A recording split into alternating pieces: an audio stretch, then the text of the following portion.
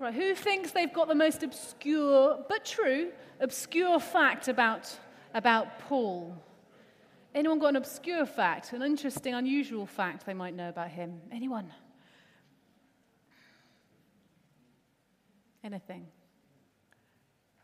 Don't preach too long. Yeah, don't preach too long. There's a story where Paul preached for so long, someone sitting in the window fell out. Don't worry, you're all very safely seated. So, and there's not a third service, so make yourselves comfortable. We'll be here till 4 this afternoon.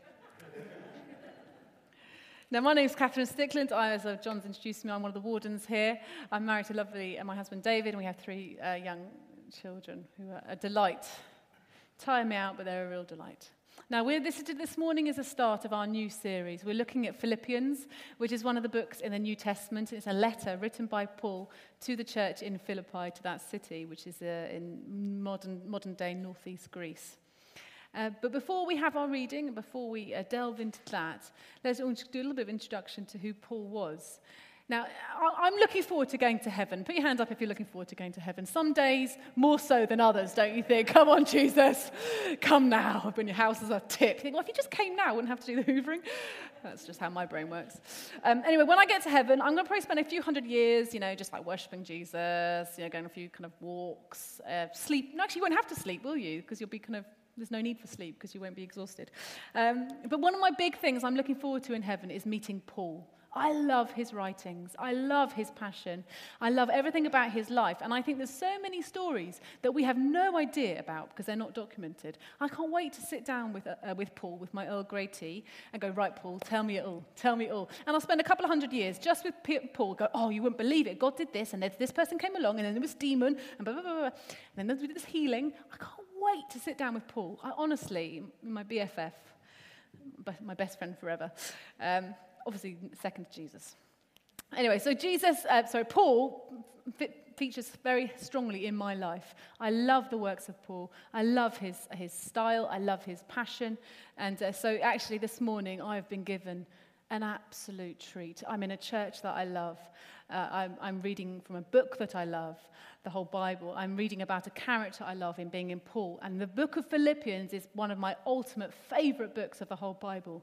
And just from the outset, it will take you about 15 minutes to read the whole book of Philippians, 4 chapters, in one sitting. Who thinks that maybe, possibly, between now and next Sunday, they might be able to find a 15-minute window to read the whole book? Who thinks they might be able to find that? I heard a recent statistic that on average in the UK, a person will watch 3.5 hours of television a day. 3.5 hours a day, that's on the average. So I think we can all squeeze 15 minutes in. Sit down, get yourself a cup of tea or a drink, and just sit and read it and let Paul just walk off the page. Because when you read a book in its entirety, you get the whole flavour of the whole dialogue of what he's trying to communicate. Who was Paul? So Paul was around in the time of Jesus. He was a Jewish leader, a Pharisee, and he was very good at being a Pharisee. He was the best of the best. And he was incredibly good at persecuting Christians. He hated Christians. He hated Jesus. And he's first mentioned in Acts 7 in the stoning of Stephen. It says he's mentioned as a young man that the people who are doing the stoning, eventually they kill Stephen, they put their clothes at the feet of this young man known as Saul at the time. He had this road to Damascus experience where Saul is on his way to Damascus and Jesus meets him in a bright shining light and blinds him. And he hears Jesus say to him, Saul, Saul, why do you persecute me? Because he met Jesus face to face, that was why he was known as an apostle, even though it was after the resurrection. Anyway, from that place in Damascus, he's sent to an Ananias, who obviously was a little bit nervous about meeting the murderous Saul, but he was a changed man. Saul was filled with the Holy Spirit. Something like scales fell from his eyes. He was baptized and he was a changed man. And from that moment on, he knew Jesus was the only way to God. He knew that Jesus was the only way to have peace and freedom and a resurrection future, a place in heaven with Jesus was the only way. He then started using his Roman name because he was a Roman citizen and a Jewish Pharisee. He actually had 2 names, Saul and Paul. Saul, it has royal connotations. It's quite a proud name. He chose to start using the name Paul, which means little or small, which I think goes hand in hand with this transformation to know that before God, he was nothing. He was nothing before God. He traveled for 20 years. He was involved in being shipwrecked. He was beaten. He was abused. He was tortured. He was stoned. He was bitten by a snake. He had friends desert him. He had a really, really hard life. And he held true to Jesus that whole time. He was killed for his faith when he was around the age of his early 60s. I think they guess that he was beheaded in Rome. And he wrote 13 books of the New Testament and set up many, many churches. The book of Philippians specifically, the book of Philippians is obviously written to the people in the city of Philippi in Greece, as I've mentioned. He was under house arrest, so he was in a house, but he was always chained to a Roman guard. He was allowed to have friends and visitors in, but he couldn't go anywhere. And so he used that as an opportunity to preach to the Romans, to preach to the Roman guards to great effect. The thing that I really love about Philippians is a book of great joy. It's great joy. If you're down, if you're depressed and you think, oh, where shall I start? Open Philippians and read it like it's been written to you. It is a book of such joy. And there's lots of very famous passages which you probably know, but you might not realize come all from Philippians. He says he longs to be with Jesus, that actually to live is Christ and to die is gain. In chapter 2, he says, copy Jesus, who's become a servant. Imitate him. Your attitude should be that of the Christ Jesus. He says, all that was to my profit, do you recognize this one? All that was to my profit, I now consider loss for the sake of Christ. And he goes, press on, I strain ahead for what is in Christ. The really famous passage, do not be anxious about anything. Everyone know that one? Do not be anxious about anything, but in everything by prayer and petition, with thanksgiving, present your request to God, and the peace of God, which transcends all understanding, will guard your hearts and mind in Christ Jesus. I can do all things through who gives me strength. Again, Philippians. What an adventure we're going to have. What an adventure. I would challenge you to read this whole book in one sitting, as I've said, before next Sunday, and bring your Bibles with you. Bring your Bibles with you, because as we go through this, I think there's something really precious about actually holding something, whether it be your phone or your hard copy Bible. Bring it with you. You also need to know that preachers don't always get it right. I might be lying. I'm not. But it's good for you to exercise your own minds and to work out if what the preacher's saying is a load of old tosh or not. So bring your Bibles and read it for yourself. It might be a load of old tosh anyway, but it's not really actually. But bring your Bibles. Move on. Paul is a complete dichotomy. He's one of two things. He is the most restless, eager, pursuing man of discipline, of almost hard work for God, for Jesus. He is so struck by the truth of Jesus. He will relentlessly pursue that, and he will pull up anyone who is trying to distort what Jesus did. That's who he is. He's passionate. He's truthful. He will not flinch from addressing something that needs to be addressed. But he is this man of absolute peace, absolute contentment, of rest, of peace. And I don't know how he manages to have those two things, that restless, eager desire to pursue Christ, but this incredible indwelling of God's Spirit that brings peace. And it's remarkable. Right. To stop me rambling, I could just talk on the topic of Paul. You might have gathered that for hours. We'll stop it there for the reading, and then we'll delve into that. John, if you'd like to come up and do that for me.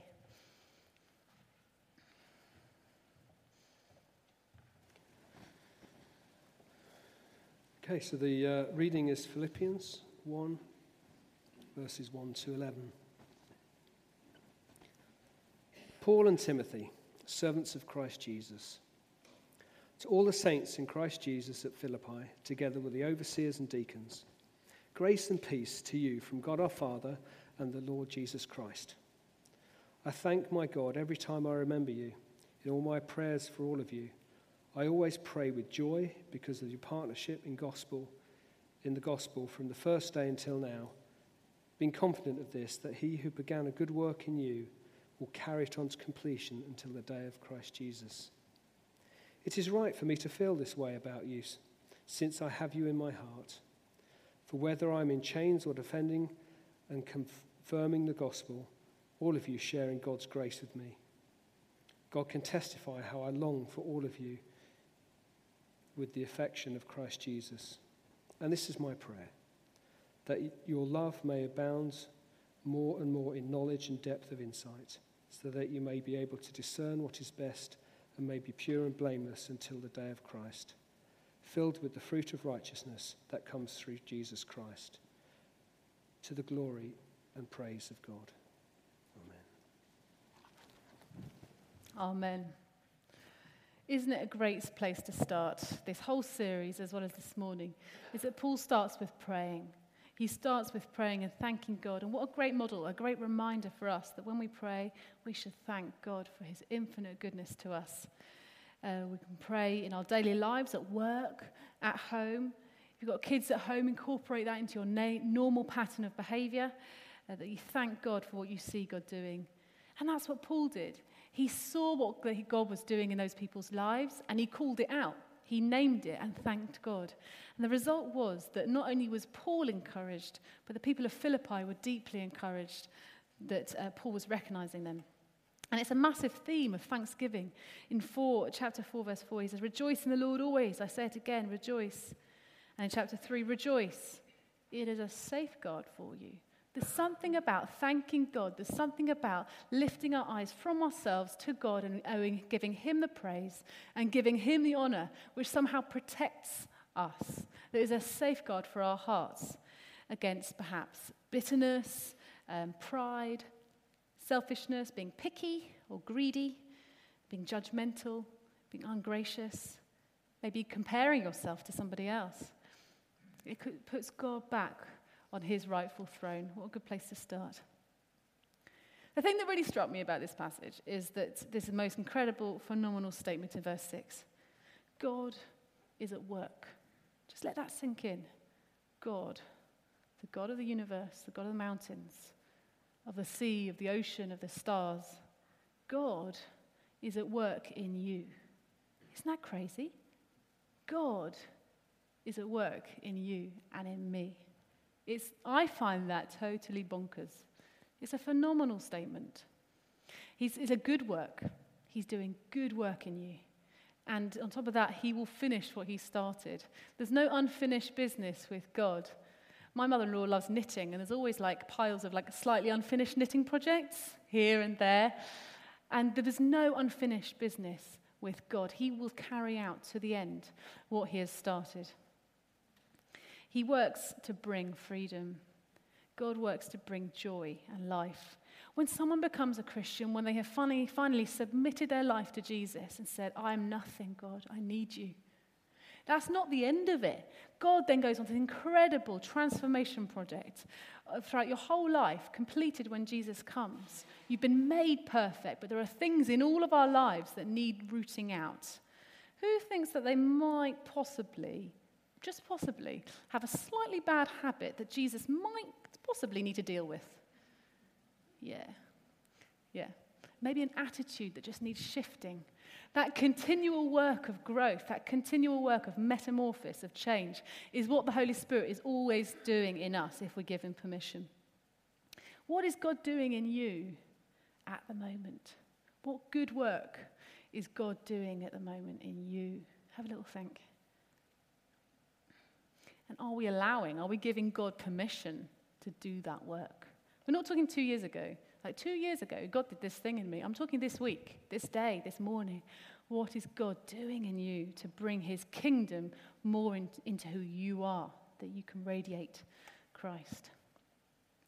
Now, it's a bit of an uncomfortable story, but the summer holidays, as a parent, my kids are 7, 4, and 2, and the summer holidays are a mixed blessing. They really are. At the end of the summer term, you can't wait for them to finish, so that you don't have to do the packed lunch boxes and the school run and the uniform washing. Who's with me on that? That you're, at the end of July, you're sort of inching towards that end point, and then it gets to the end of the summer holidays, and you're inching towards sending them back. I'm in that category. My second is Joni's just starting school this September, so she is very ready to start school, and I think she'll probably give the teacher a bit of a run for her money, so we shall see what happens there. But I had this hilarious thing this last week. I don't know why, but I thought it'd be a good idea to cut the grass whilst the kids were having breakfast. I mean, this story starts from a place of why would I even do that? It's ridiculous. But my logic was that the youngest was strapped into his high chair having breakfast. They were all kind of contained, and I could see them from the big windows. I need to cut the grass. It's really, if we're going to be in the garden, it just has to get cut, but it's really wet. So anyway, get the lawnmower out, mow the lawn. It's so heavy and wet, it was just like all clogging up. It's a bit of a mess. And I come in and sort them out breakfast, get them all dressed. House is a mess as well because we've been away. So I hoover, and they're like, I'm bored. I don't know what to do. So I said, fine, get the Play-Doh out. And who is with me when kids like mix Play-Doh? Like seriously, they want to play with some yellow and they want to play with some blue and they want to mix them. Oh, I'm not sure how I feel about that. Just keep, okay, don't mix them too much. And you know that when they've really squished the colours together, there's no going back. Anyway, just seems like me, actually. That's just a me thing. Okay, fine. Anyway, so there was Play-Doh. Parents, do you know what kinetic sand is? Kinetic sand, yeah, you got a few yeses. It's sand, but it's kinetic. So it's almost got the quality of like static, so you can shape it and mold it, and it's weird static, and it makes an absolute mess. It feels horrible as well. So we had Play-Doh and sand mixed together, and then they wanted to go into the garden. Thank you for the, you're feeling me, I appreciate this. And they wanted to go in the garden, and because the grass had been really wet, there was loads of clippings on the grass, so then my newly hoovered, you're in agony here, aren't you? Then the grass clippings were walked into my house, mixed with this gold kinetic sand and the Play-Doh on my newly hoovered carpet, and I'm just about holding it together, honestly. I'm just like, it's okay, I'm all right, this is fine. We then go into the garden, and one of my children decides to get a skipping rope out. Lovely. It's an old-fashioned skipping rope with the proper wooden handles, you know. And my child just swings round in a circle, and as she's coming round, she doesn't realise I'm quite so close to her. Whoop, bang, whip on my leg. It left like a massive, this is like Thursday, it's still a mark. Honestly, it was so painful. And I don't know why, but it was that moment that it all came to a head, and I was not in a happy place anymore. These children, do they realise what they've done to my life today? Do they realise what they've put me through? I was hoping for a coffee and a sit-down. I'm having to pick out sort of sand, grass, and Play-Doh from my carpet, and I've got a massive welt on my thigh for the joy of it. And I went proper face down. Well, actually, no, not physically face down, but I went into this downhill cycle of proper self-pity. Who's been there? A proper full-on self-pity storm. Thank you for those putting your hands up. It makes me feel slightly better. And it wasn't just the carpet, the grass, the kinetic sand. It was then, goodness, do they know I'm really busy? And do they know I'm actually really important? I've got a sermon to prep for this Sunday.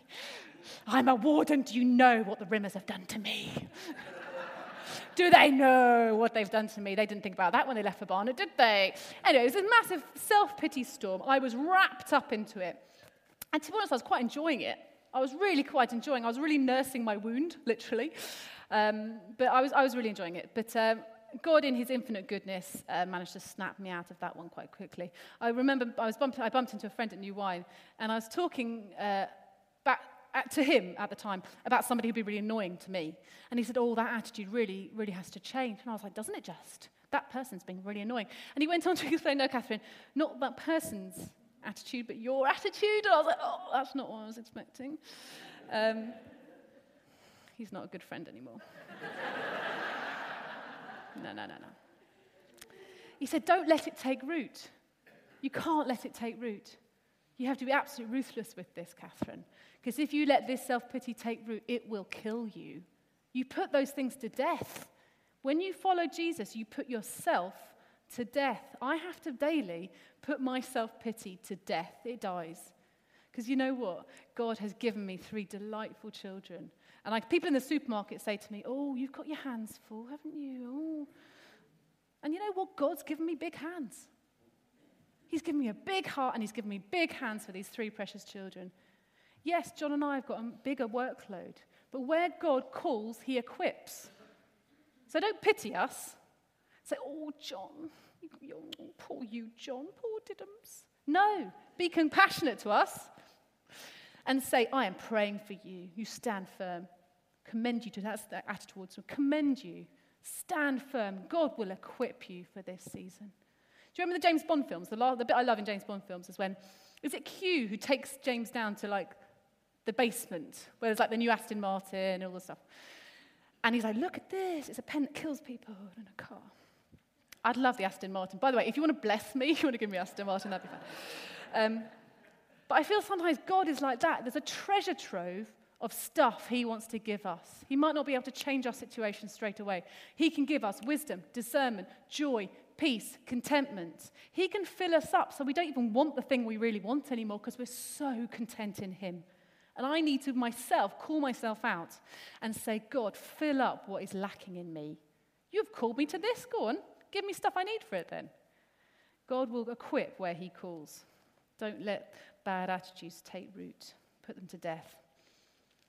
The good thing about the work that God does, it's not just for you and for me. When it says God is doing a good work in you, you is plural. So God is doing a good work in us as the lantern, in Christian people. It's a you as plural word. Isn't that good? We're in it together. Paul loves them and he longs for them. And as you read this book, you'll understand and hear God's heart. He longs for them with the affection of Christ Jesus. He cares for them. And we're being built together. As you serve together, you put down roots together. And if any of you feeling a bit wobbly, if any of you feeling like, I can't come every Sunday and I feel really fringy and I don't know if a lantern's the place for me, I'd really encourage you to do some sort of, get involved more. It's a weird thing that as you get involved more, you feel more involved. That actually, as you put down roots and you get to know people, there's something very magical about the community as you serve. You don't have to serve. No one has to serve in this church. We're not going to tick you off on the doorway. No, sorry, you've only done one active service, so you can have half a cup of coffee this morning. And you can have half a biscuit, but not a chocolate one. Nothing like that. You have absolute freedom to say, no, I don't want to do the service. I don't want to volunteer for anything. When the clipboards come round, you don't have to put your name down. There's no obligation. There's freedom to say no. But you know what? There's also freedom to say yes. There's also freedom to say yes and get it wrong. If you don't make amazing cakes, but you want to give it a go, and your cake's a bit of flop, bring it anyway. There's freedom to say yes and to get it wrong and have a go. You don't have to be perfect. That's one of the things about the lantern that I love. We're good at being together. We're good at being together. Keep pressing into that and keep looking after each other. Finally, Paul wants them to be fruitful. Paul wants their love to grow and mature in discernment and wisdom so that we can be pure and blameless and filled with the fruit of righteousness. The Message Bible has got the most brilliant, I'll read it to you. It says, use your head and test your feelings so that your love is sincere and intelligent, not sentimental gush. Isn't that good? Not sentimental gush that's insincere and has no substance to it. He wants your love to be deep and wise and profoundly godly in its behavior. So just have a little think. What would it look like in your life? And all our lives look different. We're a family with different people. We work in different places. Our gifts, our skills are different. What would your life look like if it was more fruitful? What would it look like? Perhaps there's a particular relationship that if it was a bit, it would just change. Something would change with God's help. What would it mean for me to be wise? To not say that thing? To bide my time? To have a wise piece of advice for somebody? Because the remarkable thing is that we are already righteous. We are already perfect before God. But he wants and longs to bring fruit from our lives that is righteous. Isn't that strange? So much, can I just have a complete disclaimer? Loads of what Paul says is weird. Okay, if you read Paul's stuff and you just go, oh, Paul, you're doing my head in.